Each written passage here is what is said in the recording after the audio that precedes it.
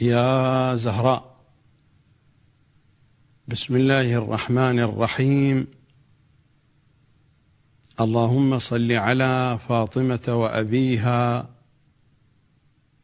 وبعلها وبنيها والسر المستودع فيها. الحلقة 5 بعد 10 من برنامجنا يا علي. سلام على الحسن الزكي واسمه الرضي ووجهه السني وشأنه البهي ومقامه العلي وعطره الذكي ورحمة الله وبركاته. أشياع أمير المؤمنين أن كنتم في مشرق الأرض أو مغربها، إخوتي أخواتي أبنائي بناتي، سلام عليكم جميعا.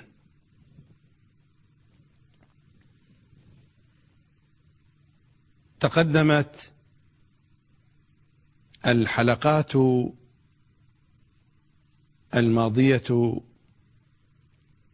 من الحلقة الأولى وحتى حلقة يوم أمس، وهي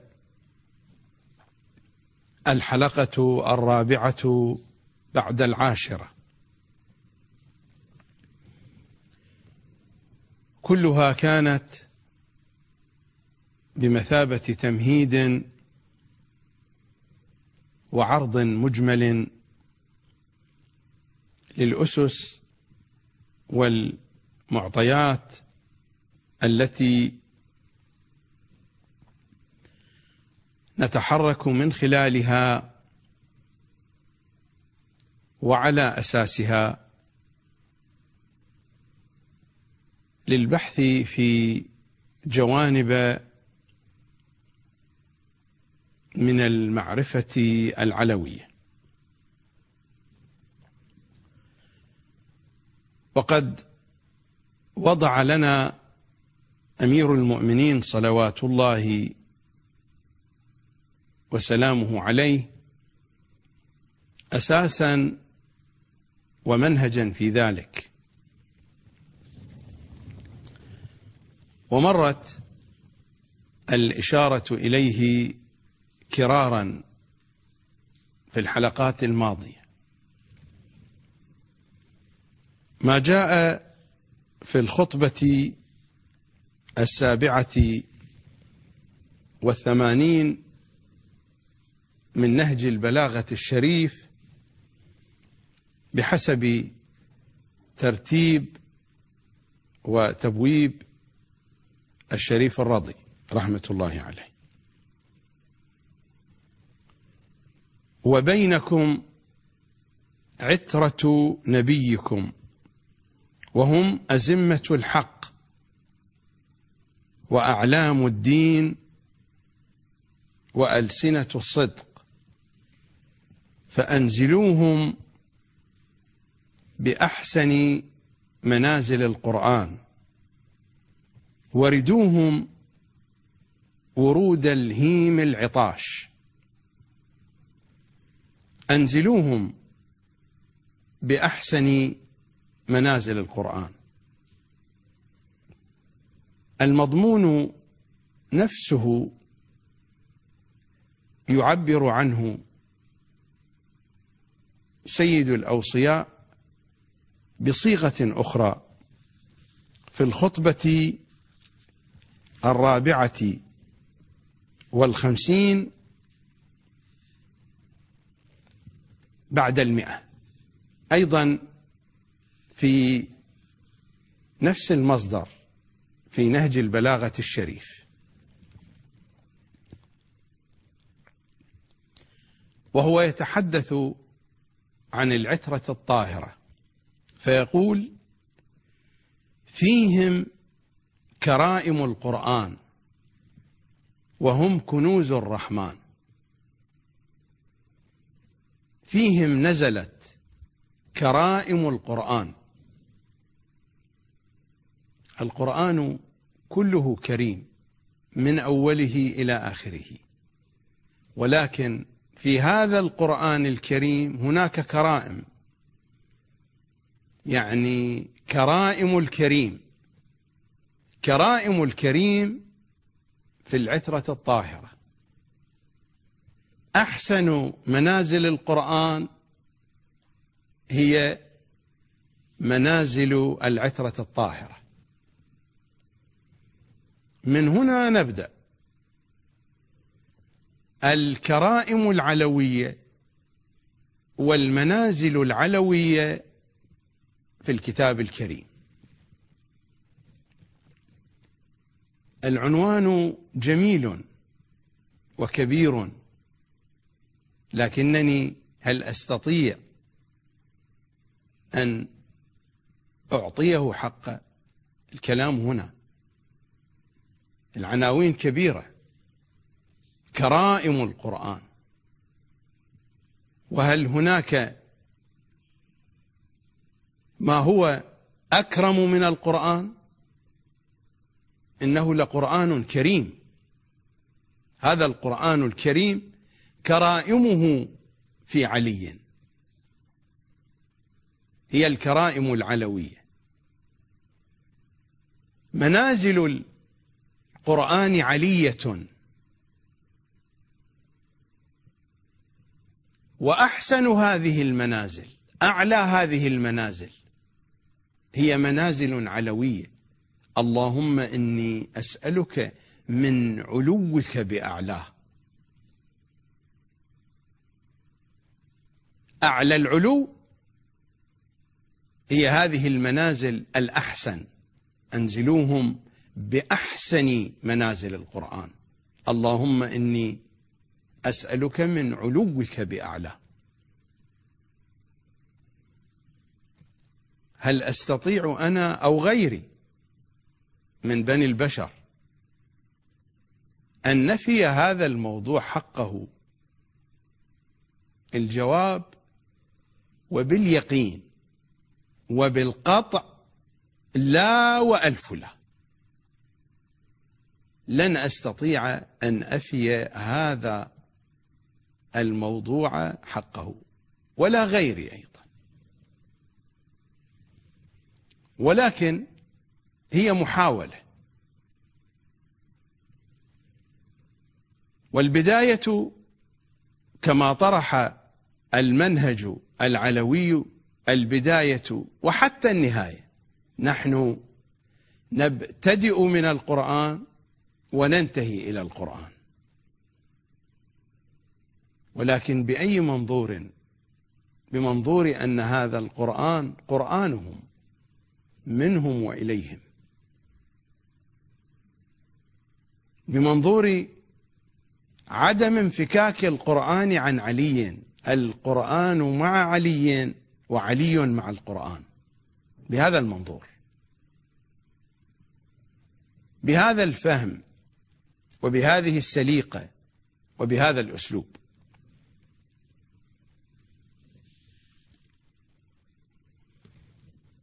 القرآن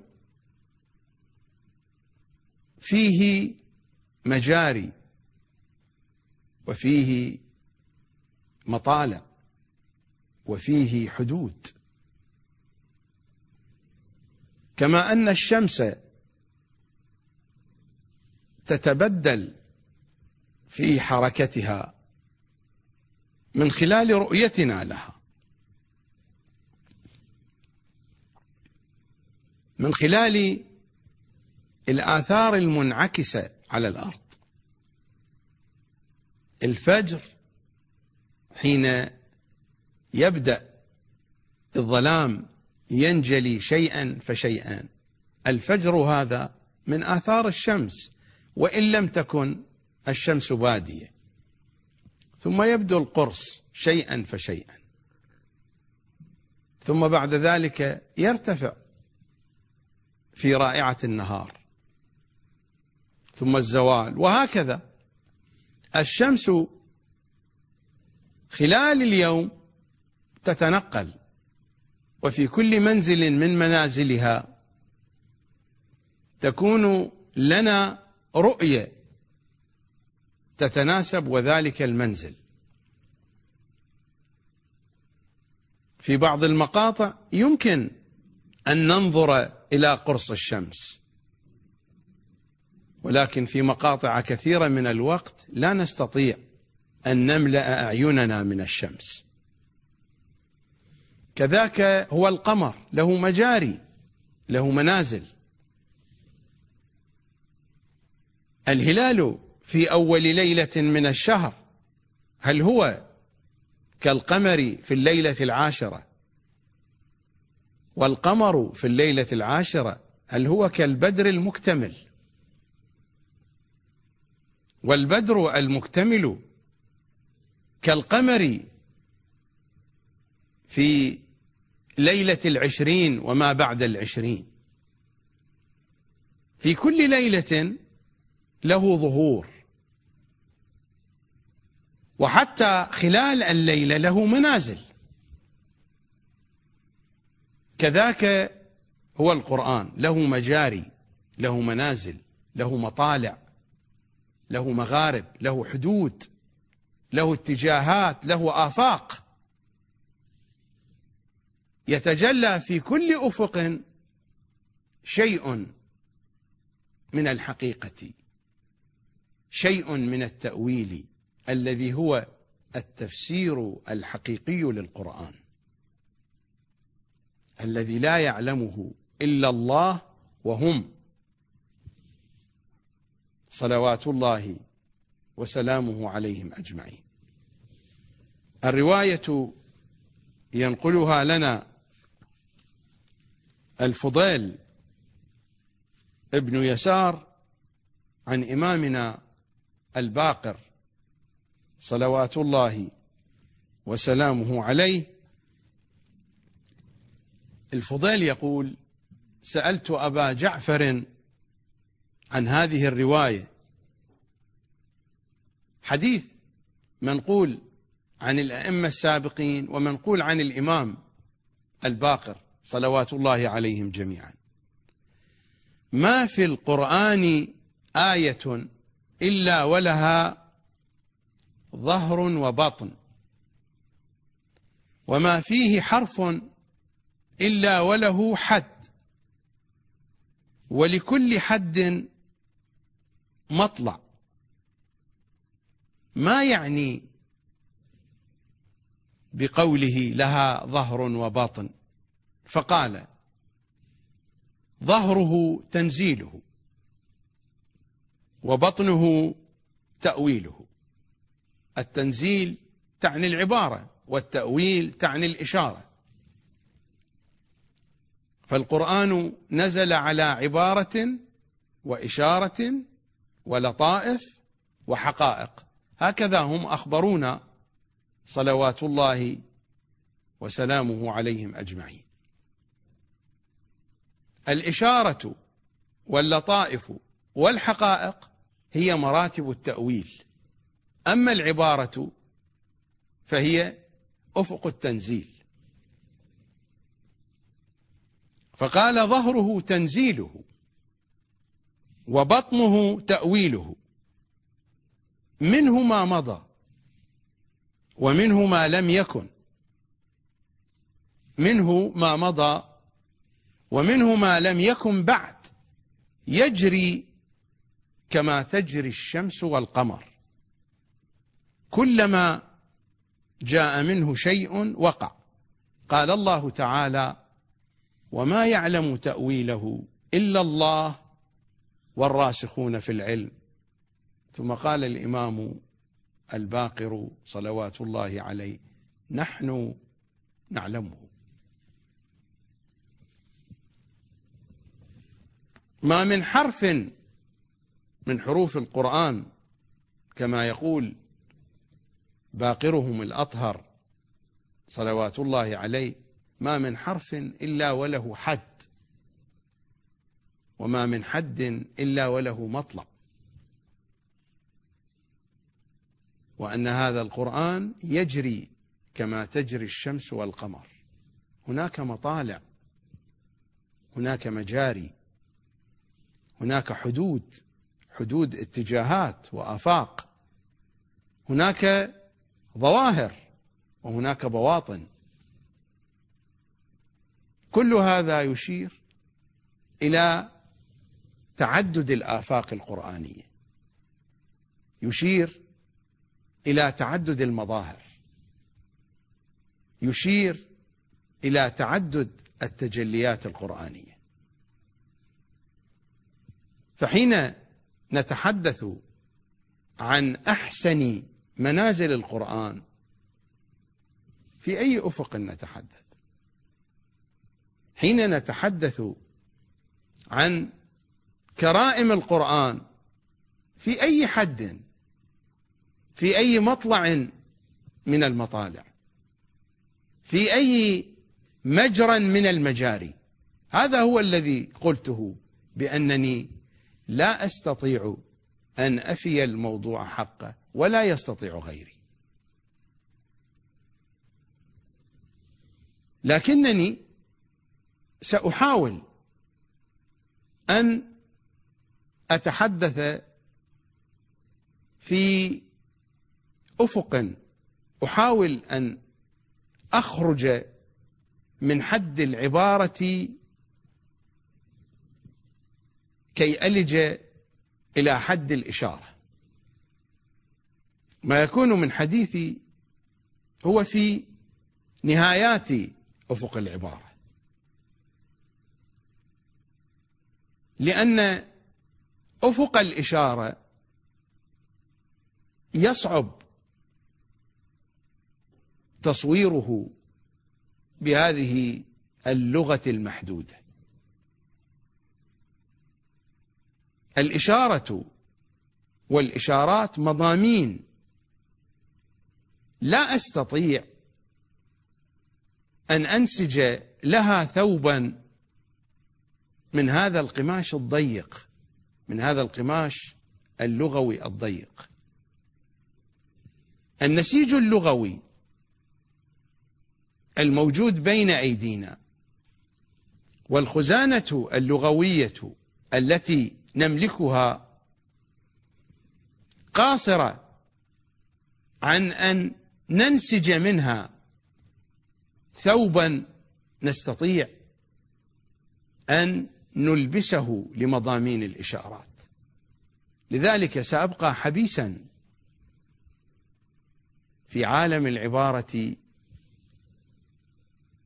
قد تكون الحالة حالة برزخية ما بين العبارة والإشارة، لأننا لا نستطيع أن نخرج من زنزانة اللغة هذه اللغة بألفاظها وبحروفها، نحن سجناء فيها. هي محاولة للانفكاك من قيود العبارة نوعا ما، لتلمس شيئا من معاني الإشارات. فالعبارة للعوام ونحن العوام، والإشارة للخواص وللخواص لغة أخرى. الخواص لهم لغة أخرى، لهم لسان آخر، لهم بيان آخر يتجاوز القواعد اللغوية. أما اللطائف التي هي للأولياء والحقائق التي هي للأنبياء فذلك شأن آخر. أساسا لا نمتلك أي معطيات عن اللطائف والحقائق بشكل دقيق حتى نستطيع أن نلج فيها أو أن نتحدث حولها أو عنها.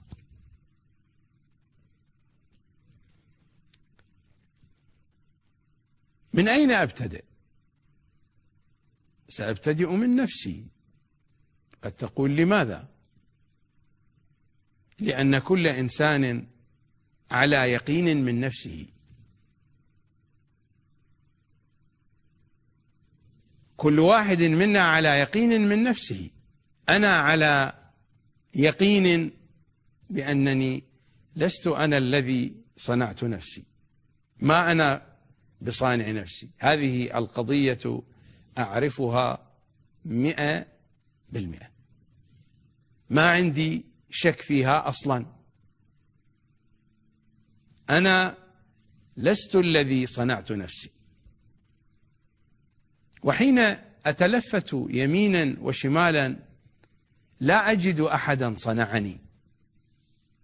من كل ما حولي، من بشر، من جماد، من شجر، من كل شيء، من كائنات مرئية أو من كائنات نسمع عنها ليست مرئية، لا أجد أحدا صنعني. لكنني أيضا أعرف بوجداني أن صانعا صنعني وصنع غيري، لأن غيري أيضا لا هو الذي صنع نفسه، ولا أجد أحدا قد صنعه. لا بد من صانع صنعني وصنع غيري، لا بد من صانع صنع الجميع. وهذا الصانع الذي صنع الجميع لا بد أن يمتلك مواصفات، هذه المواصفات تتجاوزني وتتجاوز غيري. هذه المواصفات لا أستطيع أن أتصور حدودها. هناك قدرة يمتلكها هذا الصانع، هذه القدرة لن تجد لها حدودا في أي طبقة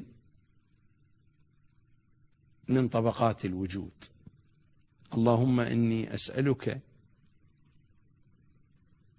من قدرتك بالقدرة التي استطلت بها على كل شيء.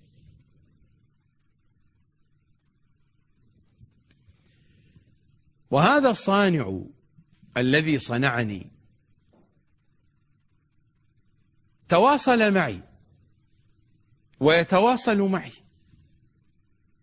ما كنت منقطعا عنه ولا هو انقطع عني. تواصل معي عبر الوجدان، وتواصل معي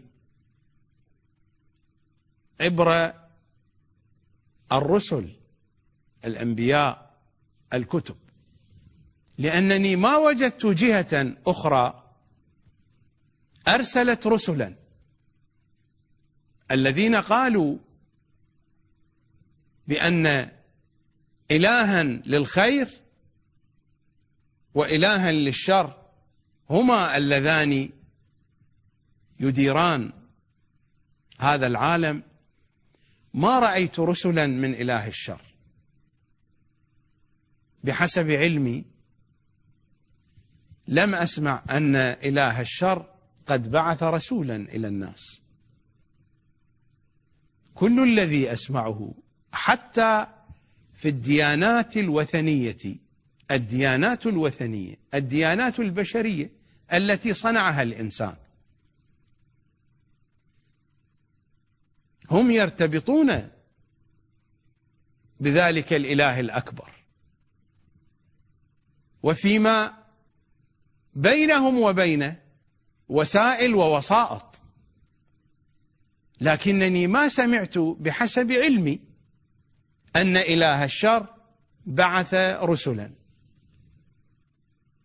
وبعث كتبا وأنزل وحيا وشرع شريعة، ما سمعت بهذا. سمعت أن لإله الشر دينا، ولكن هذا الدين صنعه الإنسان بنفسه، سمعت هذا. وهؤلاء الذين يدينون لإله الشر هم يقولون بأننا نحن الذين صنعنا هذا الدين حين تقرأ تاريخهم.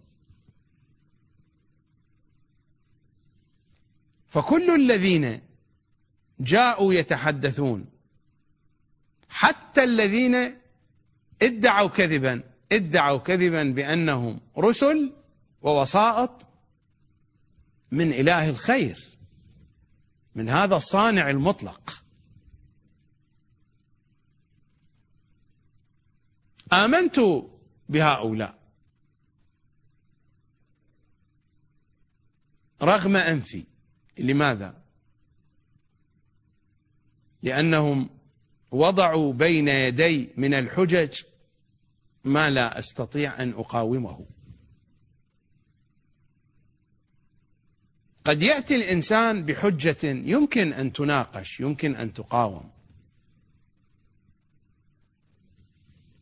لكن هذه الوسائط جاءتني بحجج لا أستطيع أن أقاومها، ليس أمام الناس، فيما بيني وبين نفسي.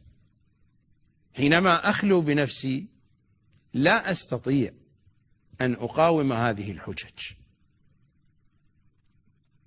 نفس هذه الجهة التي جاءتني بهذه الحجج التي لا أستطيع أن أقاومها، وإنما أنصاع تحت سلطتها وتحت سطوتها للحجة العلمية والمعرفية، سلطة وسطوة لا تشابهها سلطة وسطوة عند الذين يطلبون الحقيقة. الذين يطلبون الحقيقة ويبحثون عن الحقيقة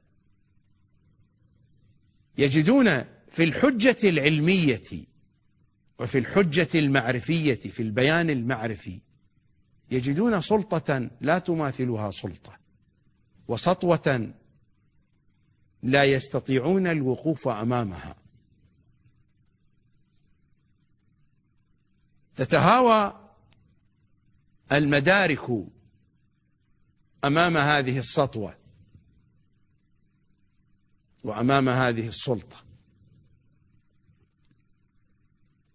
كما يقول الجواهري في عينيته يخاطب الحسين: تقحمت صدري. التقحم الدخول على الرغم، على رغمي، الدخول مع الممانعة، أمانع دخولك ولكنك تدخل رغما عني. تقحمت صدري وريب الشكوك يضج بجدرانه الأربع.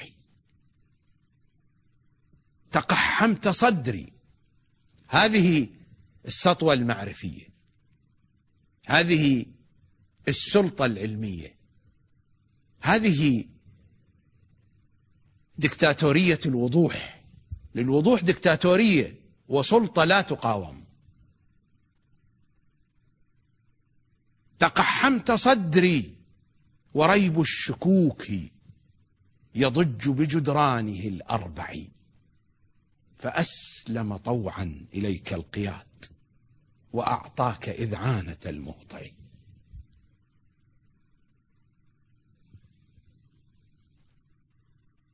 هذه الحجج، أنا لا أريد أن أذهب بعيدا في هذا المطلب وإن كان مهما، لكن هذا المطلب ليس جوهريا في البحث، إنما هو مقدمة. هذا المطلب في غاية الأهمية، وإنه ليعزف على أوتار الباطن الإنساني، إنه ليضرب دقاته على مضامين الخلجات البشرية. لكنني لا أريد التوغل بهذا الاتجاه، إنما هي مقدمة. هذه الحجج هي التي علمتني، لقنتني، إنك عبد. برنامجي في هذه الحياة العبودية، إنك عبد له، إنك عبد لهذا الذي أقام عليك هذه الحجج، لهذا الذي تواصل معك ومن قطع عنك. العبودية منهجنا. لماذا نحن عبيد له؟ لأنه يملكنا. نحن عبيد لله. لماذا؟ لأنه يملكنا، نحن ملك له. لماذا يملكنا؟ لأنه خلقنا، هو الخالق. النهاية هنا. أنا مخلوق.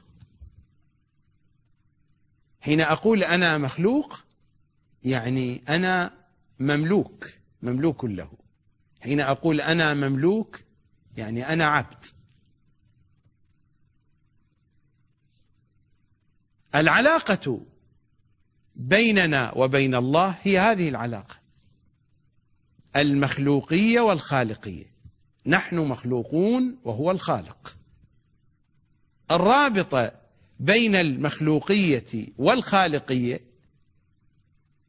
هو هذا جوهر العلاقة فيما بيننا وبين الله، فيما بيننا وبين حجج الله. لأننا لو لم نكن قد خلقنا لا كلام حينئذ لا في دين ولا في قرآن ولا في نبوات ولا في حجج. هو خلقنا، وكان من حكمته أن تكامل خلقنا يكون ضمن هذه المنظومة: أنبياء، رسل، أوصياء، ملائكة، وحي، كتب، شرائع، عقائد، معارف، هذه المنظومة الكبيرة. إذن الأساس هو هنا، الأساس في الخلق. هو خالقنا، خلقنا، نحن مخلوقون، كمال خلقنا. بقية التفاصيل التي أشرت إليها. نذهب إلى فاصل مع نزار القطري وعلي مولى. علي علي مولى، علي علي مولى، علي علي مولى، علي علي علي مولى، علي علي مولى، علي علي مولى، علي علي علي مولى، علي علي مولى، علي علي مولى، علي علي علي مولى، علي علي مولى، علي علي مولى، علي. أنا مخلوق، أنا مملوك، أنا عبد. هذه هي المعادلة. إذن الجوهر في معرفتي لنفسي هنا أنا مخلوق. عند هذا العنوان، عنوان الخالق، المخلوق، الخلق، من هنا تبدأ حركتي الإنسانية، حركة البشرية، حركة العبودية. سمي ما شئت من التسميات، النتيجة واحدة تختصرها هذه العبارة والتي هي منه أيضا: إنا لله وإنا إليه راجعون. الحقيقة بكلها هنا: إنا لله وإنا إليه راجعون. وهذه المضامين نحن نجدها في أدبياتنا وفي آدابنا وفي مناسكنا معهم صلوات الله وسلامه عليهم أجمعين. نقف بين يدي الحسين، بين أيديهم: عبدك وابن عبدك وابن أمتك المقر بالرق. وهذا الوصف جيء به حتى لا يقال عبد في الطاعة، عبد في أي شيء آخر. عبدك وابن عبدك وابن أمتك المقر بالرق. الإقرار بالرقية إقرار بالملكية. لماذا أنا عبد؟ لأنني مملوك. لماذا أنا مملوك؟ لأنني مخلوق. فأنا ملك لخالقي، أنا عبد لخالقي. ومر علينا في الزيارة الجامعة الكبيرة: إياب الخلق إليكم. إنا لله، هذه اللام لام الملك. نفس المضمون يتجلى في هذا المقطع الذي ذكرته من زيارة سيد الشهداء: عبدك وابن عبدك إلى آخر الفقرات. وإنا إليه راجعون، إياب الخلق إليكم وحسابهم عليكم. لا أريد أن أطيل الوقوف كثيرا هنا، لأنني أتحرك في ضوء هذا المصطلح، في ضوء مصطلح الخلق، الخالقية، المخلوقية. حركتي في ضوء هذا المصطلح.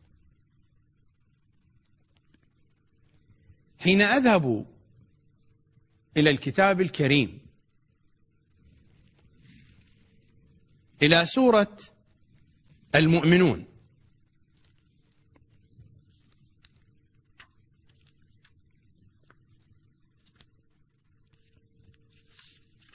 في سورة المؤمنون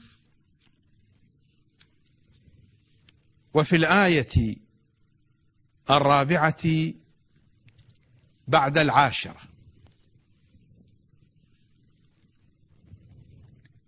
بعد أن تسبقها آيات في خلقة الإنسان: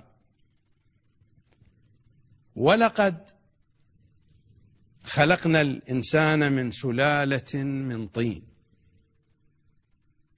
الحديث عن خلقة مخلوق من أهم المخلوقات على الأقل بالنسبة لنا. بالنسبة لنا هذا الموضوع، وهو موضوع خلقتنا، من أهم الموضوعات.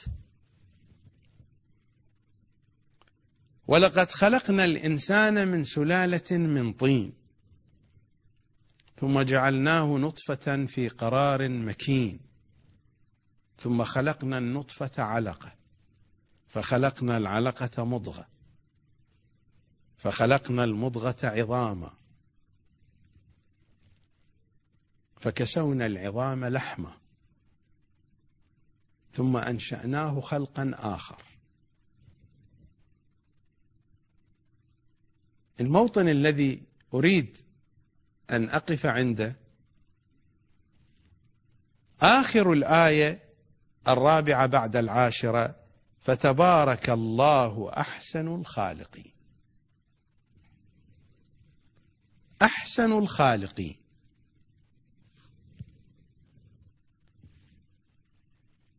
هذا الوصف أحسن الخالقين ورد في سورة المؤمنون، وورد كذلك في سورة الصافات. في سورة الصافات في الآية 25 بعد 100، الآيات التي تسبقها: وإن الياس لمن المرسلين إذ قال لقومه ألا تتقون أتدعون بعلا إلههم وتذرون أحسن الخالقين. جاء هذا الوصف جليا في سورة المؤمنون، أحسن الخالقين، في سياق الآيات التي تتحدث عن خلقة الإنسان. وجاء في سورة الصافات في كلام إلياس مع قومه بأنهم يعبدون إلها مصطنعا ويذرون أحسن الخالقين الذي خلق كل شيء. أحسن الخالقين، هل يمكن أن يصح هذا التعبير من دون أن لا يكون هناك خالقون الله سبحانه وتعالى يقارن فيما بينه وبينهم، وخالقون على درجة عالية من الحسن، لأن التعبير صيغة أحسن هي صيغة أفعل التفضيل. أحسن الخالقين يعني هناك خالق حسن وهناك خالق أحسن، كما تقول أكرم الرجال. أكرم الرجال يعني هناك رجال كرماء، ولكن هذا الرجل أكرم من أولئك الكرماء. وإلا لا يقال لمجموعة من البخلاء ورجل كريم يقال فلان أكرم من هؤلاء. هؤلاء أصلا لا يمتلكون كرما، هؤلاء بخلاء. وإنما يقال فلان كريم وهؤلاء بخلاء. لكن حين يقال فلان أكرم الرجال يعني هناك رجال كرماء، ولكن هذا الرجل تميز عنهم بأنه هو الأكرم. هذا هو الاستعمال الصحيح لصيغة أفعل التفضيل. لا بد من وجود كرماء، وهناك من هو أكرم أعلى رتبة في الكرم فيقال أكرم. فحين يقول القرآن الكريم أحسن الخالقين، لا يمكن أن يكون الكلام هكذا، أنه لا يوجد خالقون والله سبحانه وتعالى يصف نفسه بأنه أحسن الخالقين مع انعدام الخالقين. أحسنية خالقيته لأن الخالقين الآخرين هم من خلقه، الأحسنية من هنا تأتي، لأن الخالقين الآخرين هم مخلوقون أيضا، فهو الخالق الأحسن. هو الخالق الأحسن لماذا؟ لأنه لم يخلقه خالق، هذا أولا. وثانيا لأنه هو المبدع، هو الذي أبدع الخلق، هذا ثانيا. وثالثا من جملة ما أبدع أبدع خالقين عندهم القدرة على الخلق، وهؤلاء الخالقون هم من خلقه، فهو الخالق الأحسن، فهو أحسن الخالقين.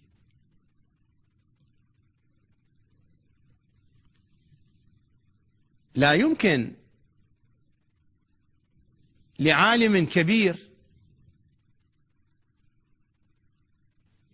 مثل أينشتاين مثلا ويأتي إلى روضة أطفال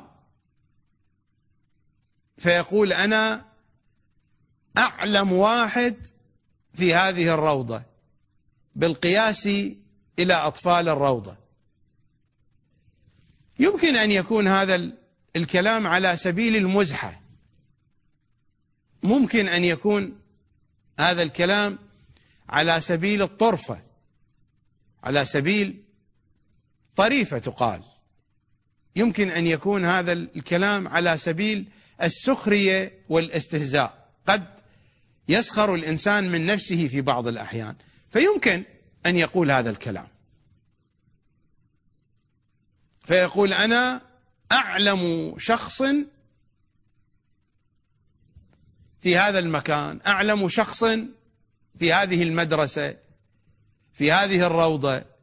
هذه المقايسة مقايسة ليست سليمة، ليست حكيمة. لابد أن يكون هناك ممن هو قريب منه حتى تحدث المقايسة. لا يمكن أن يأتي طبيب مثلا ويقايس نفسه بالبنائين. البناؤون فيما بينهم يمكن أن يتمايزوا، الأطباء فيما بينهم يمكن أن يتمايزوا، أما أن يكون أشخاص يفقدون للطبابة بالمرة ويأتي طبيب يريد أن يقيس نفسه إليهم، هذه المقايسة ليست مقايسة حكيمة. فحين يتحدث القرآن أحسن الخالقين، لا بد من وجود خالقين، ولكن القرآن هنا يصف الباري سبحانه وتعالى بأنه هو أحسن أولئك الخالقين، والأحسنية كما بينت قبل قليل، وأعيدها مرة ثانية لئلا يحدث التباس في الفهم. هو أحسن الخالقين لأنه لم يخلقه خالق، لأنه هو الذي أبدع الخلق، لأنه هو الذي خلق الخالقين الآخرين. ولا أتحدث عن خالقين كما يقع التعبير العرفي، مثلا يقال لفنان معين رسم لوحات رائعة يقال عنه بأنه هذا الفنان خلاق. هذه تعابير عرفية، هذه تعابير بشرية لا علاقة لها بالحقائق. وحتى لو كان هذا خلق، أي خلق هذا؟ هذا الناس تسميه، ما هو بخلق. هذه آثار بشرية محدودة جدا لا قيمة لها لو قيست بالآثار الإلهية. يقال لمعمار أو لمهندس وضع تصميما لعمارة لبناء في غاية الروعة بأن هذا المهندس أو هذا المعمار خلاق، وهكذا. لا يمكن أن تكون المقايسة بهذا الاتجاه. هذه مقايسات باردة والسمجة ولا معنى لها. لذلك القرآن جاءنا بمثل، القرآن أعطانا مثلا. إذا ذهبنا إلى سورة آل عمران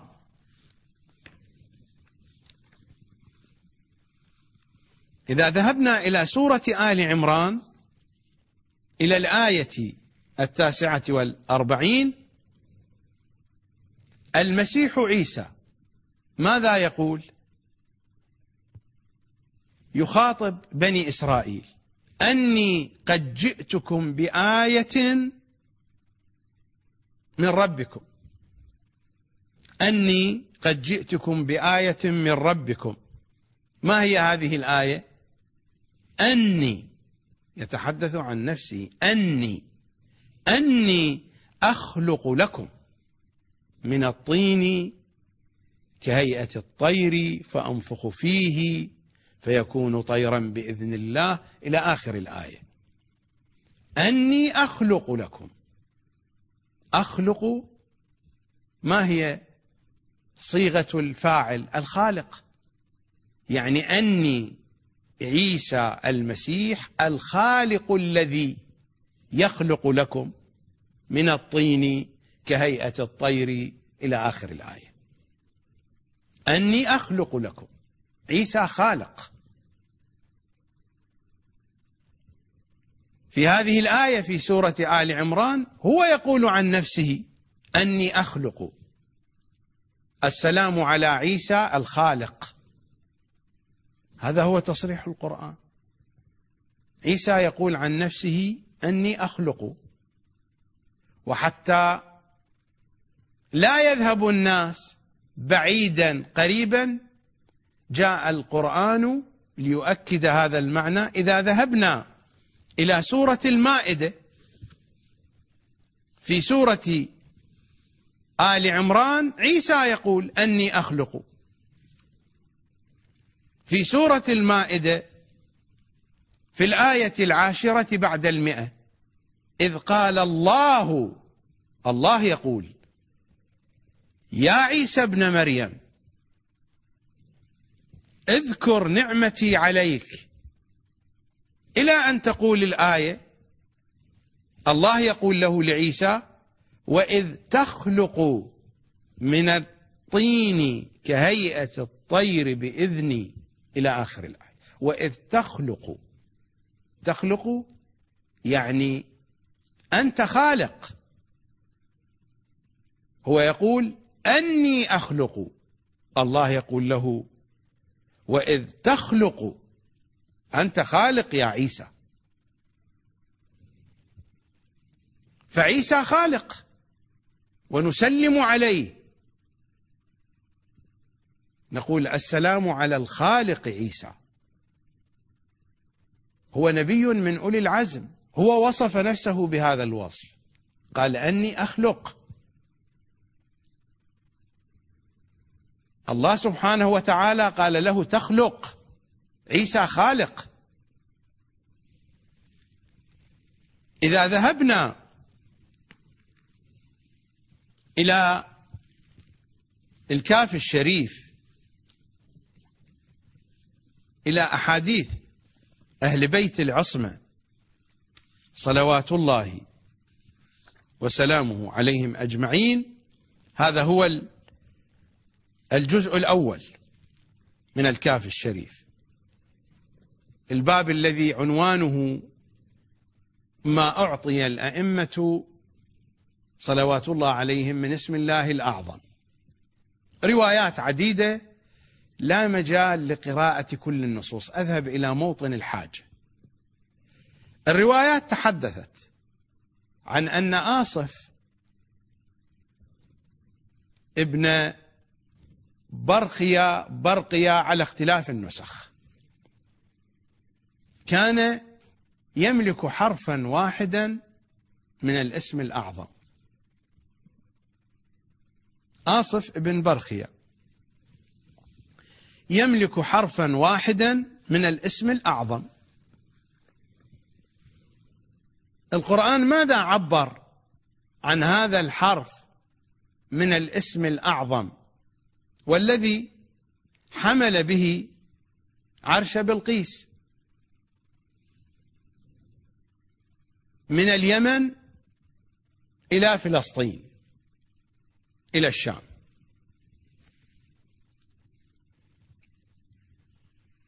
القرآن ماذا عبر؟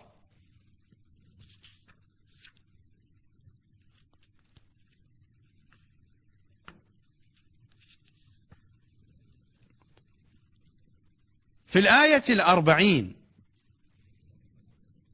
من سورة النمل قال الذي عنده علم من الكتاب أنا آتيك به قبل أن يرتد إليك طرفك. هذا الحرف من الاسم الأعظم القرآن عبر عنه ماذا؟ بعلم من الكتاب. هذه المن التي تسمى بمن التبعيضية، يعني عنده بعض من الكتاب. الروايات قالت عنده حرف من اسم الله الأعظم. الاسم الأعظم هو الذي عبر عنه في القرآن بالكتاب. قال الذي عنده علم من الكتاب إلى آخر الآية. الروايات تقول كان عند آصف حرف واحد، لا شأن لنا بعاصف، إنما هذه مقدمة لتبيين المطلب الآتي. عيسى على نبينا وآله وعليه أفضل الصلاة والسلام، عيسى الخالق، هو قال عن نفسه بأنه خالق، الله خاطبه بأنه خالق. ماذا عند عيسى من الاسم الأعظم من الكتاب؟ قال الذي عنده علم من الكتاب. الروايات تقول آصف عنده حرف واحد. إمامنا الصادق ماذا يقول؟ إن عيسى ابن مريم عليه السلام أعطي حرفين كان يعمل بهما. ذكر الأنبياء الآخرين، لا شأن لنا بكل التفاصيل. الصادق يقول عيسى ابن مريم أعطي حرفين، ثم ماذا قال؟ كان يعمل بهما. يعني هذه الخالقية من أين جاءت؟ جاءت من هذين الحرفين. آل محمد كم عندهم؟ الروايات تقول وإن اسم الله الأعظم 73 حرفا، قول الصادق صلوات الله عليه. أعطي محمد 72 حرفا وحجب عنه حرف واحد. هذا الحرف الواحد الذي وصفته الروايات، وحرف عند الله مستأثر به في علم الغيب بحسب الروايات الموجودة بين أيدينا. فأعطي النبي 72.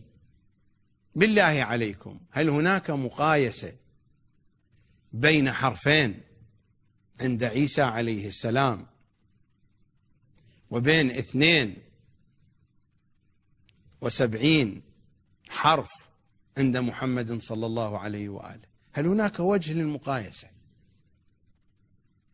عيسى بحرفين صار خالقا، هو قال عن نفسه والله خاطبه. ب72 ماذا سيكون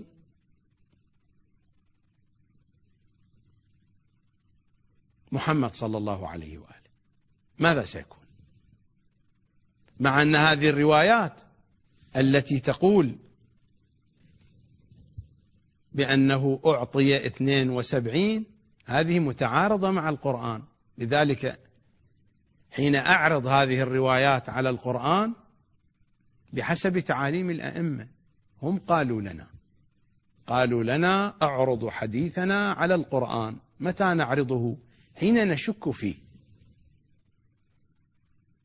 أنا أشك في هذه الأحاديث، أشك لا من جهة صدورها عن الأئمة، هذه أحاديث صادرة عن الأئمة، لكنني أشك في أن هذا المضمون هو المضمون النهائي للروايات،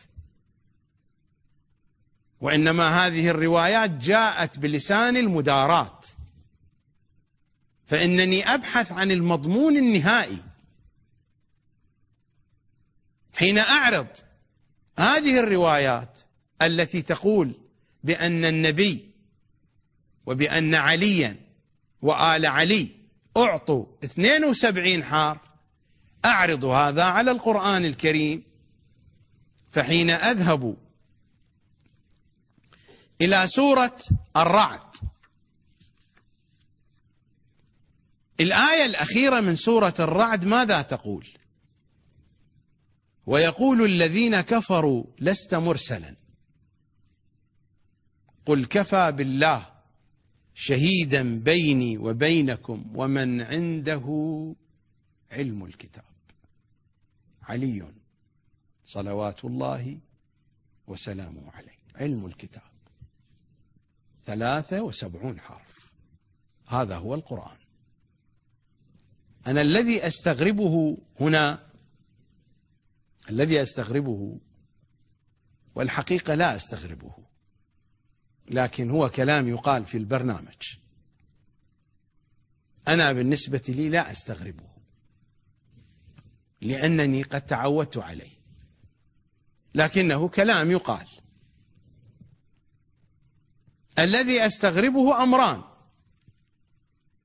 الأمر الأول، هناك من علمائنا ومن مفسرين الشيعة من فسر هذه الآية ومن عنده علم الكتاب فسرها بأحبار اليهود وعلماء النصارى، يعني أن النبي يستشهد بالله وبعلماء اليهود والنصارى باعتبار أن النبي مذكور في كتبهم. ويقول الذين كفروا لست مرسلا قل كفى بالله شهيدا بيني وبينكم ومن عنده علم الكتاب. وهناك من يصر من علماء الشيعة ومن مراجع الشيعة على هذه القضية، يصر على أن الذي عنده علم الكتاب المذكور في هذه الآية هم اليهود والنصارى. ونفس الشيء فاسألوا أهل الذكر إن كنتم لا تعلمون، أيضا فسروها باليهود والنصارى. قد تكون وردت بعض هذه المضامين في الروايات، ولكن الروايات منها ما جاء بلسان التقية، منها ما جاء بلسان المدارات. المضمون الحقيقي أهل الذكر هم آل محمد، والذي عنده علم الكتاب علي وآل علي. علم الكتاب يعني 73 حرف. فهذه الروايات الموجودة في الكافي جاءت بلسان المدارات حين قالت بأن النبي أعطي 72 حرف. محمد وآل محمد عندهم الكتاب بكله، يعني عندهم 73 حرف وانتهينا. فلا وجه للمقايسة بين من عنده علم الكتاب وبين من عنده شيء من الكتاب. ثم إن هذه الحروف ليست متساوية، يعني الحروف التي أعطيت للأنبياء قد يكون حرف واحد من الحروف التي ما أعطيت للأنبياء والتي هي عند محمد وآل محمد يكون أوسع من كل الحروف التي أعطيت للأنبياء، لأن هذه الحروف ليست حروفا متساوية. وهذه المضامين واضحة في كلمات وروايات وأحاديث أهل البيت لا مجال للخوض في كل صغيرة وكبيرة. الأمر الثاني الذي أستغربه، وهذا الأمر قرأته في الكتب، سمعته على المنابر، سمعته في المجالس، يتناقل في الوسط العلمي الديني، حين تكون هناك رواية هم يقولون بها فيها شبهة غلو يعرضونها على القرآن، كما يعرض البعض من علماء الشيعة حديث الكساء الشريف، فيقول بأن هذا الحديث فيه غلو، فهو يعرضه على القرآن، فلا يجد في القرآن آية لفظية واضحة بأن هذا الكون خلق لأجلهم، فمن هنا يثير الشكوك حول الحديث، فضلا عن التشكيك في سنده. لا أريد الخوض في كل هذه الجزئيات،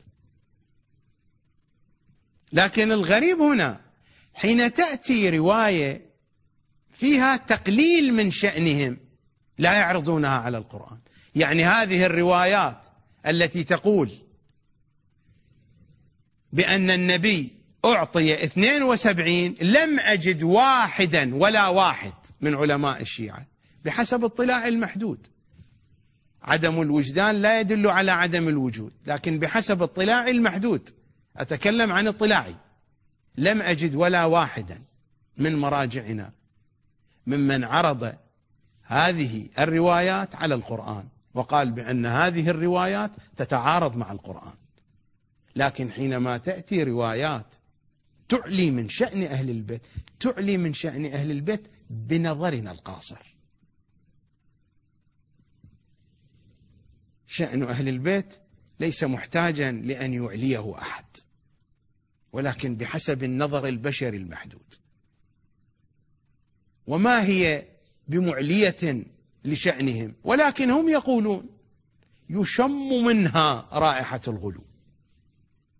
حين تأتينا روايات يشم منها، لا أدري بأي أنف شمها، ولكن يشم منها رائحة الغلو، هذه الروايات يعرضونها على الكتاب ويعرضونها والله عرضا خاطئا ويسقطون الروايات.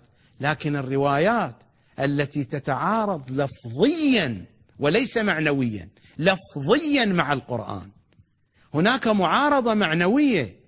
المعارضة المعنوية فيها أخذ ورد، لكن المعارضة اللفظية ليس فيها أخذ ورد.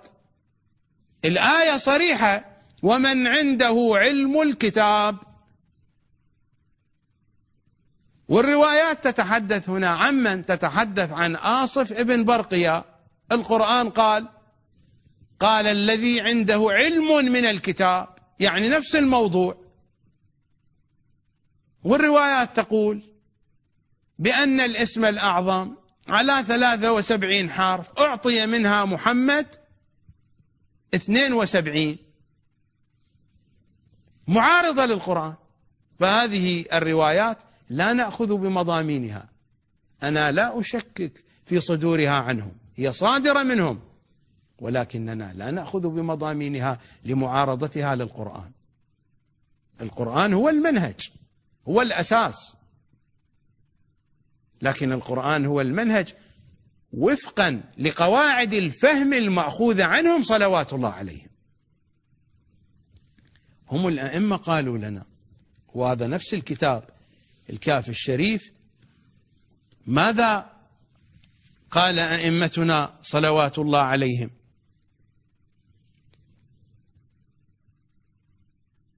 السائل يسأل الإمام الصادق: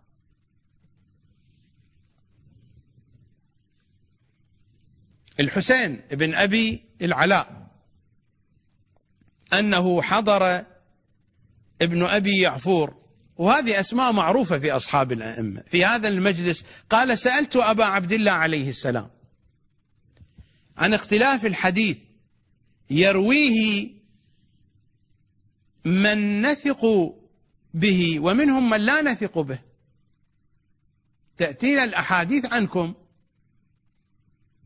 هناك أشخاص نثق بهم وأشخاص لا نثق بهم. ماذا قال الإمام؟ قال: إذا ورد عليكم حديث فوجدتم له شاهدا من كتاب الله أو من قول رسول الله، وإلا فالذي جاءكم به أولى به.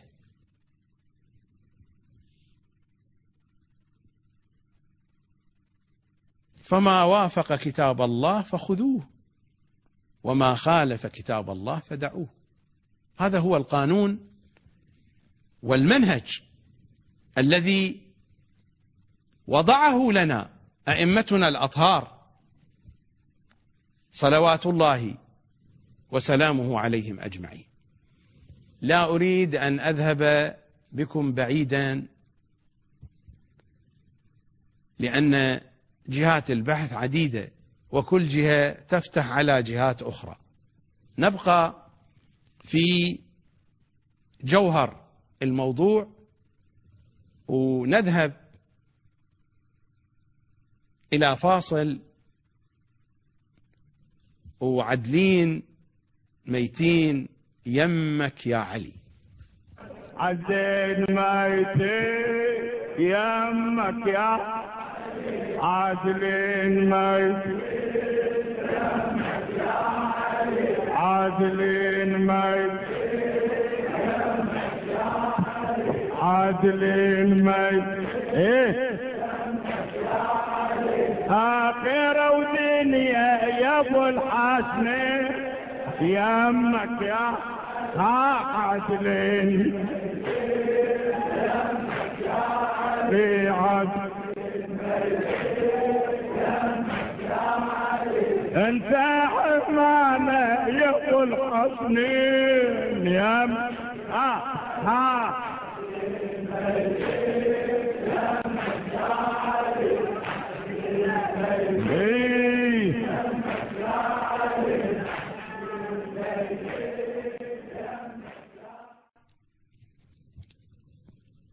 إذن عندهم علم الكتاب،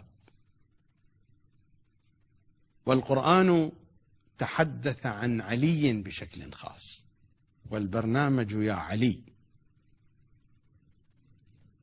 علي عنده علم الكتاب، يعني عنده 73 حرف. فكم هي درجة الخالقية عنده؟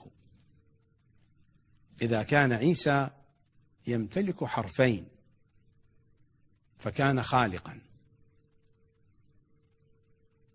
القرآن هنا حين وصف الله بأحسن الخالقين ليس ناظرا إلى عيسى عليه السلام، فحرفان من الكتاب لا قيمة لهما.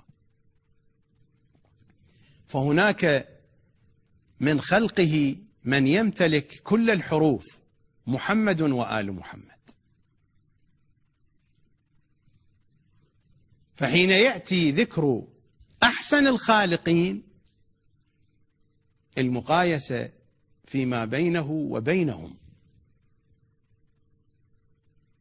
صلوات الله وسلامه عليهم أجمعين. وبعد الخلق ماذا يأتي؟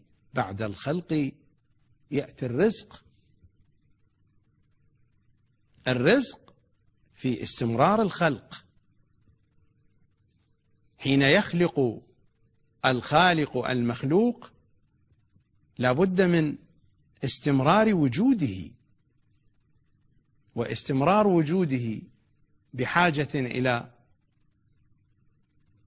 فيض للبقاء، وبحاجة إلى مكملات، إلى شؤونات البقاء.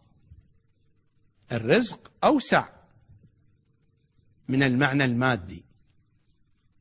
الرزق هو جميع المكملات التي تكون سببا في استمرارية وجود المخلوق وفاعليته. في سورة المائدة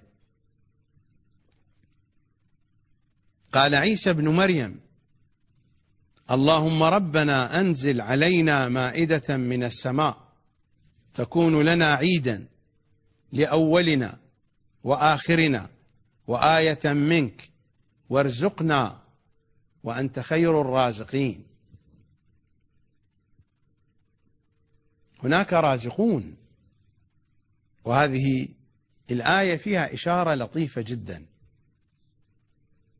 عيسى كان خالقا ولكنه ليس رازقا، هنا يطلب الرزق، ولذلك قلت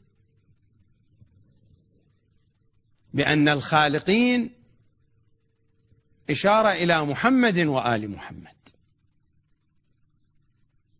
ليس إلى عيسى. عيسى خالق ولكنه لا يبلغ إلى مرتبة محمد وآل محمد في الخالقية. وارزقنا وأنت خير الرازقين. هناك رازقون وهم نفسهم الخالقون. الخالق الحقيقي رازق حقيقي، وهذا التعبير ورد هنا في سورة المائدة في الآية 4 بعد 10 بعد 100، وجاء أيضا في سورة الحج، جاء في الآية 58: والذين هاجروا في سبيل الله ثم قتلوا أو ماتوا ليرزقنهم. والذين هاجروا في سبيل الله ثم قتلوا أو ماتوا ليرزقنهم الله رزقا حسنا. وهذه القضية تتجاوز الحياة الدنيوية، ما بعد الحياة الدنيوية. وإن الله لهو خير الرازقين. لا يمكن صيغة خير هي صيغة أفعل التفضيل، هي في الأصل أخير، ولكن لكثرة الاستعمال وللتخفيف حذفت الهمزة. كلمة خير في الأصل أخير في لغة العرب، مثل ما جاء التعبير أحسن الخالقين أخير الرازقين، ولكن حذفت الهمزة، فكان التعبير الشائع عند العرب خير الرازقين، خير بمعنى أخير. لا يمكن أن يقال عن الله بأنه خير الرازقين ولا يوجد رازقون، لا بد من وجود رازقين، ولا بد أن يكون مستوى الرازقية هنا بمستوى الخالقية. أحسن الخالقين، هناك خالقون بمستوى عال جدا جدا جدا. اللهم إني أسألك من علوك بأعلاه، أعلى العلو. فلا بد أن تكون الرازقية بنفس مستوى تلك الخالقية. في سورة المؤمنون أيضا في الآية 72: أم تسألهم خرجا فخراج ربك خير وهو خير الرازقين. لماذا هذا التكرار؟ هل هي مقارنة مع لا شيء؟ هل أن الله يقارن نفسه بلا شيء، لا وجود لرازقين، وهو يقول خير الرازقين؟ أم أنه يقايس نفسه بالوالد الذي يكون سببا لرزق عائلته؟ أم يقايس نفسه بأي مدير لشركة أو مسؤول عن مصنع يكون سببا لرزق العاملين والموظفين في ذلك المكان؟ هل تصح هذه المقايسة؟ لا يمكن، هذا الكلام ليس منطقيا. أم تسألهم خرجا فخراج ربك خير وهو خير الرازقين. نفس الشيء في سورة سبأ في الآية 39: قل إن ربي يبسط الرزق لمن يشاء من عباده ويقدر له وما أنفقتم من شيء فهو يخلفه وهو خير الرازقين. وما أنفقتم من شيء فهو يخلفه وهو خير الرازقين. والتعبير يتكرر أيضا في سورة الجمعة في آخر آية من سورة الجمعة: وإذا رأوا تجارة أو لهوا انفضوا إليها وتركوك قائما قل ما عند الله خير من اللهو ومن التجارة والله خير الرازقين. الرازقية هذه التي تتكرر وتأتي كرارا ومرارا في آيات الكتاب الكريم، الرازقية التي هي بمستوى الخالقية، بنفس المستوى. ولا تقف القضية عند هذا الحد، فما بعد الخالقية والرازقية ستأتينا صفات أخرى تتوالى. نذهب إلى فاصل. علي مدد مع ملا باسم وأعود فأكمل معكم الحديث. يا علي مدد يا مدرك الحيارة، يا علي مدد يا علي مدد يا قائد الخيارة، يا علي مدد يا علي مدد يا مدرك الحيارة، يا مظهر العجائب يا معجزة نبينا والخالق بولاء كمل معاني دينا، واحنا الذي نحبك من الغضب نجينا، باسمك الشهد باسمك الشهد خل ياخذ البشارة، يا علي مدد يا علي مدد يا مدرك الحيارة، يا علي مدد يا علي مدد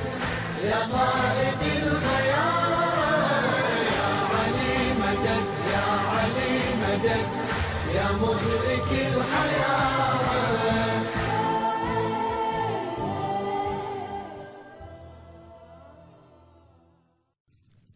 في سورة التوبة في الآية 74: وما نقموا إلا أن أغناهم الله ورسوله من فضله. هذا هو من مظاهر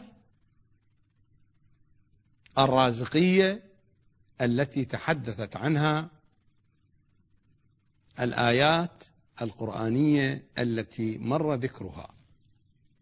الآية هنا تنسب الإغناء والفضل لمن؟ لله ولرسوله.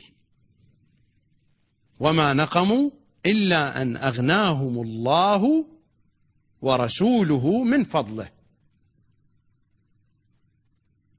نحن نتحدث هنا عن ذوات غنية ومغنية. الله ورسوله أغناهم من فضله.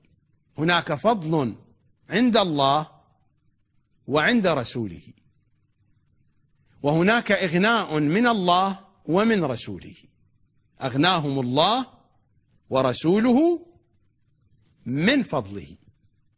هذا هو من مظاهر الرازقية. لكن الله سبحانه وتعالى هو خير الرازقين، لأن كل شيء يعود إليه، لأن كل شيء جاء منه، وهؤلاء الرازقون محمد وآل محمد ما عندهم هو من فضله، لكن ما عند الخلائق هو من فضلهم، من فضلهم الذي من به سبحانه وتعالى عليهم. فعندنا خالقية وعندنا رازقية، وبعد الخالقية والرازقية تأتي هنا المغفرة الغافرية. خلق، رزق، بعد الخلق والرزق تأتي المغفرة. المغفرة هي تغطية النقائص، تغطية العيوب، الستر في كل الأبعاد، الأبعاد المادية والمعنوية، في الأبعاد التكوينية والتشريعية، في الأبعاد الجسدية والروحية، في كل الأبعاد. يقال مغفر. المغفر ما هو؟ الغطاء الذي يلبسه المقاتل في الحرب. لماذا قيل له مغفر؟ لأنه يغطي الرأس ويحمي الرأس من ضربات السيوف. غفر، غطى. مخلوق، مرزوق، لكن بالنتيجة هو مخلوق بحاجة إلى أي شيء؟ بحاجة إلى تغطية. هناك غطاء، هذه العملة من دون الغطاء تسقط، لا قيمة لها. هذا المخلوق من دون غطاء، من دون تغطية، من دون تغطية ينتهي. لو ترك هذا المخلوق، ترك لنفسه طرفة عين، لو خلي لنفسه طرفة عين انتهى. لا بد من تغطية. الجهة التي تغطي أيضا تحدث عنها القرآن الكريم.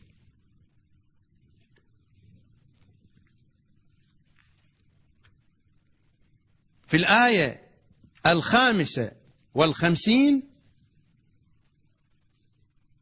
بعد 200: واختار موسى قومه 70 رجلا لميقاتنا. آخر الآية: أنت ولينا فاغفر لنا وارحمنا وأنت خير الغافرين. هذا الكلام جاء في سياق قصة الميقات. واختار موسى قومه 70 رجلا لميقاتنا فلما أخذتهم الرجفة، حينما قالوا لموسى نريد أن نرى الله، فلما أخذتهم الرجفة قال ربي لو شئت أهلكتهم من قبل وإياي أتهلكنا بما فعل السفهاء منا إن هي إلا فتنتك تضل بها من تشاء وتهدي من تشاء أنت ولينا فاغفر لنا وارحمنا وأنت خير الغافرين. خير الغافرين إذا لم يكن هناك غافرون حقيقيون، هل يقال عن الله بأنه خير الغافرين؟ هناك غافرون حقيقيون، هناك غافرون حقيقيون. إذا نذهب إلى سورة النساء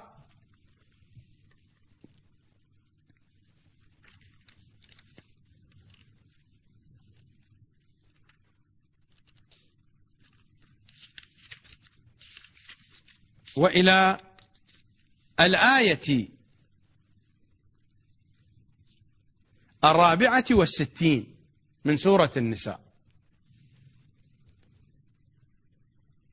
ولو أنهم إذ ظلموا أنفسهم جاءوك فاستغفروا الله واستغفر لهم الرسول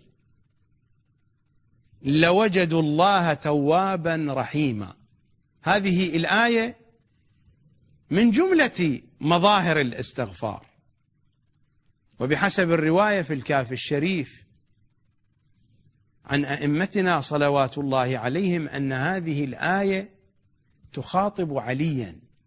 لو دققتم النظر فيها لوجدتم أن الآية تخاطب شخصا غير رسول الله.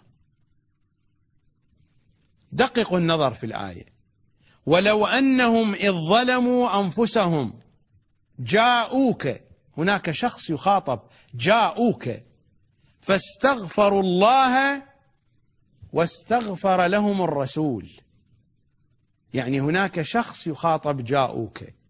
لو كان هو النبي لصارت الآية هكذا: جاءوك فاستغفروا الله واستغفرت لهم يا رسول الله.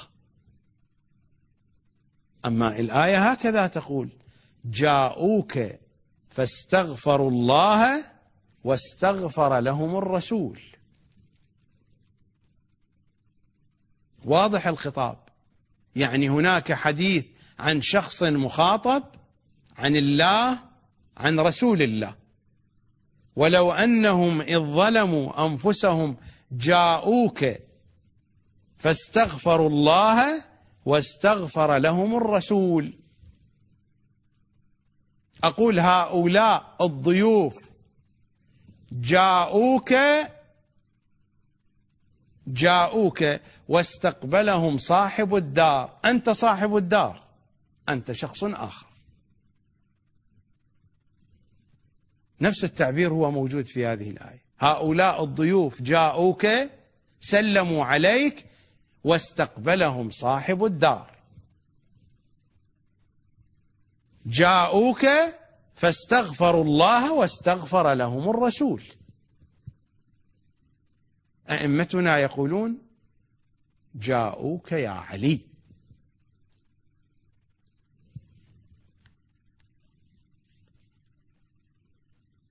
الغافرون الحقيقيون لا بد أن تكون الغافرية عندهم بأي مستوى، بأي درجة. لا تقل لي بأن الكتاب الكريم يخاطب النبي: ليغفر لك الله ما تقدم من ذنبك وما تأخر. القرآن جاء بلسان إياك أعني واسمعي يا جارة. يا علي، إن الله قد نسب ذنوب شيعتك إلي ثم غفرها. ما كان لمحمد صلى الله عليه وآله من ذنب متقدم ومتأخر حتى يغفر.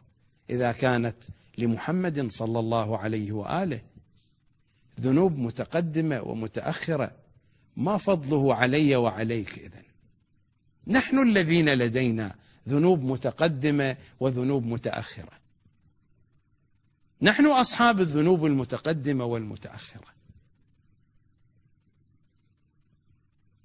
ليس محمد صلى الله عليه وآله صاحبا لذنوب متقدمة ومتأخرة. لا يمكن هذا، لا يمكن أن نتصور هذه الصورة. فخالقية ورازقية وغافرية، وتتلوها راحمية. بعد المغفرة تأتي الرحمة الواسعة، الرحمة التي تغطي تلك الخالقية وتغطي تلك الرازقية وتغطي تلك الغافرية.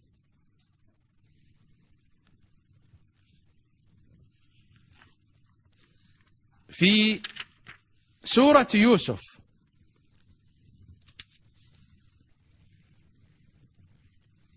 في الآية 64: فالله خير حافظا وهو أرحم الراحمين. إذا لم يكن هناك راحمون حقيقيون هل يقول الباري بأنه هو أرحم الراحمين؟ لا بد من وجود راحمين حقيقيين حتى تكون هناك المقايسة. نحن نقرأ في دعاء علقمة بعد زيارة عاشوراء، نخاطب عليا أمير المؤمنين وحسينا سيد الشهداء، نخاطبهم جميعا، نخاطب آل محمد، نخاطب الحجة بن الحسن: يا سادتي، يا موالي، يا سادتي، ليس لي وراء الله ووراءكم يا سادتي منتهى، ليس لي وراء الله ووراءكم يا سادتي منتهى. كلمة الإمام الحجة: لا فرق بينك وبينها إلا أنهم عبادك وخلقك. هم المظهر الأتم لله سبحانه وتعالى. الفرق فيما بينهم وبينه أنهم مخلوقون، لا فرق بينك وبينها إلا أنهم عبادك وخلقك. هم راحمون، الله راحم وهم راحمون، هم رحمته الواسعة التي وسعت كل شيء، لكنه سبحانه وتعالى هو أرحم الراحمين، لأن الرحمة التي ظهرت فيهم منه. هم عبيده وخلقه، هم عبيده وخلقه في كل مراتبهم، في الأفق الأرضي وفي الأفق الأعلى. فالله خير حافظا وهو أرحم الراحمين في الآية 64 من سورة يوسف. في سورة المؤمنون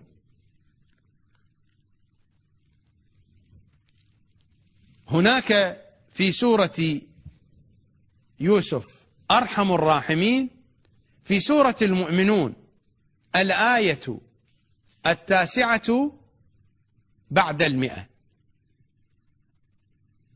فاغفر لنا وارحمنا وأنت خير الراحمين. فاغفر لنا وارحمنا وأنت خير الراحمين، أرحم الراحمين، خير الراحمين.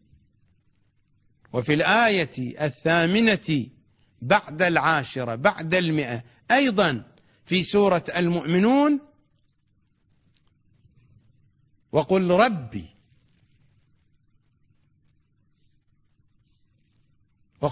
اغفر وارحم وأنت خير الراحمين.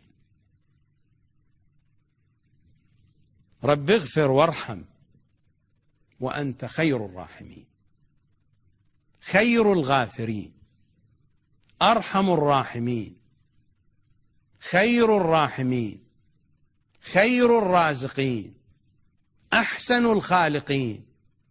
لا بد من وجود حقائق وكائنات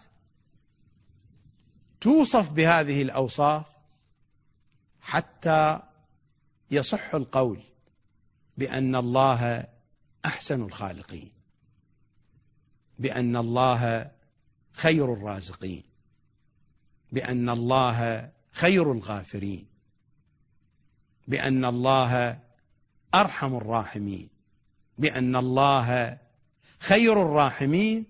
والتعابير على هذا النسق مستمرة في الكتاب الكريم وفي أدعية أهل بيت العصمة صلوات الله وسلامه عليهم أجمعين. نذهب إلى فاصل وأعود بعد الفاصل لإتمام الكلام مع الملا حمزة الزغير. مفروض على الناس حبك يا علي. مفروض على الناس حبك يا علي، مفروض على الناس حبك يا علي، علك رب العرش غصبا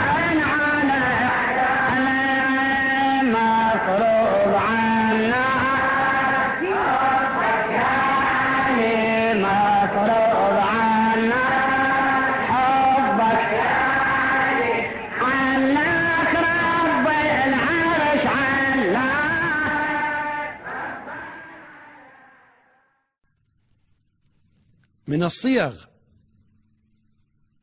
القرآنية الأخرى التي على نفس هذا النسق، لا أملك وقتا للوقوف عندها، لكن أعتقد أن القاعدة أن الفكرة اتضحت. أشير إلى مواطنها لمن أراد أن يتابع.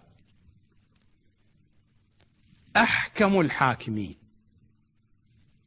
جاء في الآية 45 من سورة هود، وفي الآية 8 من سورة التين. خير الحاكمين جاء هذا التعبير في الآية 87 من سورة الأعراف، وفي الآية 9 بعد 100 من سورة يونس، وفي الآية 80 من سورة يوسف. خير الفاصلين جاء في الآية 57 من سورة الأنعام. خير الناصرين جاء في الآية 50 بعد 100 من سورة آل عمران. خير الفاتحين جاء في الآية 89 من سورة الأعراف. خير المنزلين جاء في الآية 29 من سورة المؤمنون. من الماكرين جاء في الآية 54 من آل عمران، وفي الآية 30 من سورة الأنفال. خير الوارثين جاء في الآية 89 من سورة الأنبياء. كل هذه التعابير دلالتها نفس الدلالة السابقة. أحسن الخالقين لا بد من خالقين. خير الرازقين لا بد من رازقين. خير الغافرين لا بد من غافرين. أرحم الراحمين لا بد من راحمين. خير الراحمين لا بد من راحمين. أحكم الحاكمين لا بد من حاكمين لهم الحكومة بعد الرحمة. خلقوا، رزقوا، غفروا، رحموا، وحكموا، وذل كل شيء لكم. مر علينا في الزيارة الجامعة الكبيرة. خير الفاصلين الذين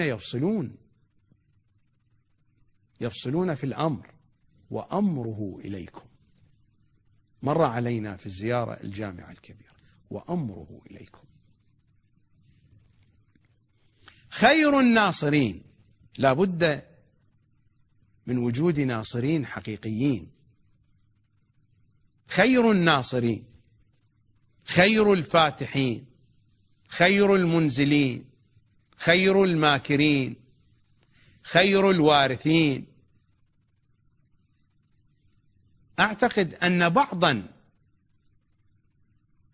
من معاني ما ورد في خطبة البيان أو في حديث المعرفة بالنورانية، أو ما بقي من كلمات سيد الأوصياء، أعتقد أن بعضا منها إن لم يكن الكثير قد توضح معناه من القرآن الكريم. هذا هو قرآننا، هذا هو قرآننا الكريم، واضح صريح جلي. كما قلت بأن مصدرنا الأول القرآن، مصدرنا الأخير القرآن. وكما قال سيد الأوصياء: كرائم القرآن فيهم، في علي وآل علي، كما أمرنا أنزلوهم بأحسن منازل القرآن. هذه هي منازل القرآن. كما قلت إنني لا أستطيع الخروج من زنزانة العبارة، محاولة للنفاذ إلى أفق الإشارة، ولكنني نصف في العبارة ونصف في الإشارة. هذه هي الحقيقة. للحديث تتمة، وتتمة مهمة جدا، في حلقة يوم غد أودعكم في رحمة علي وفي غفران علي وفي حكومة علي العادلة، تلك الحكومة النافذة وذل كل شيء لها.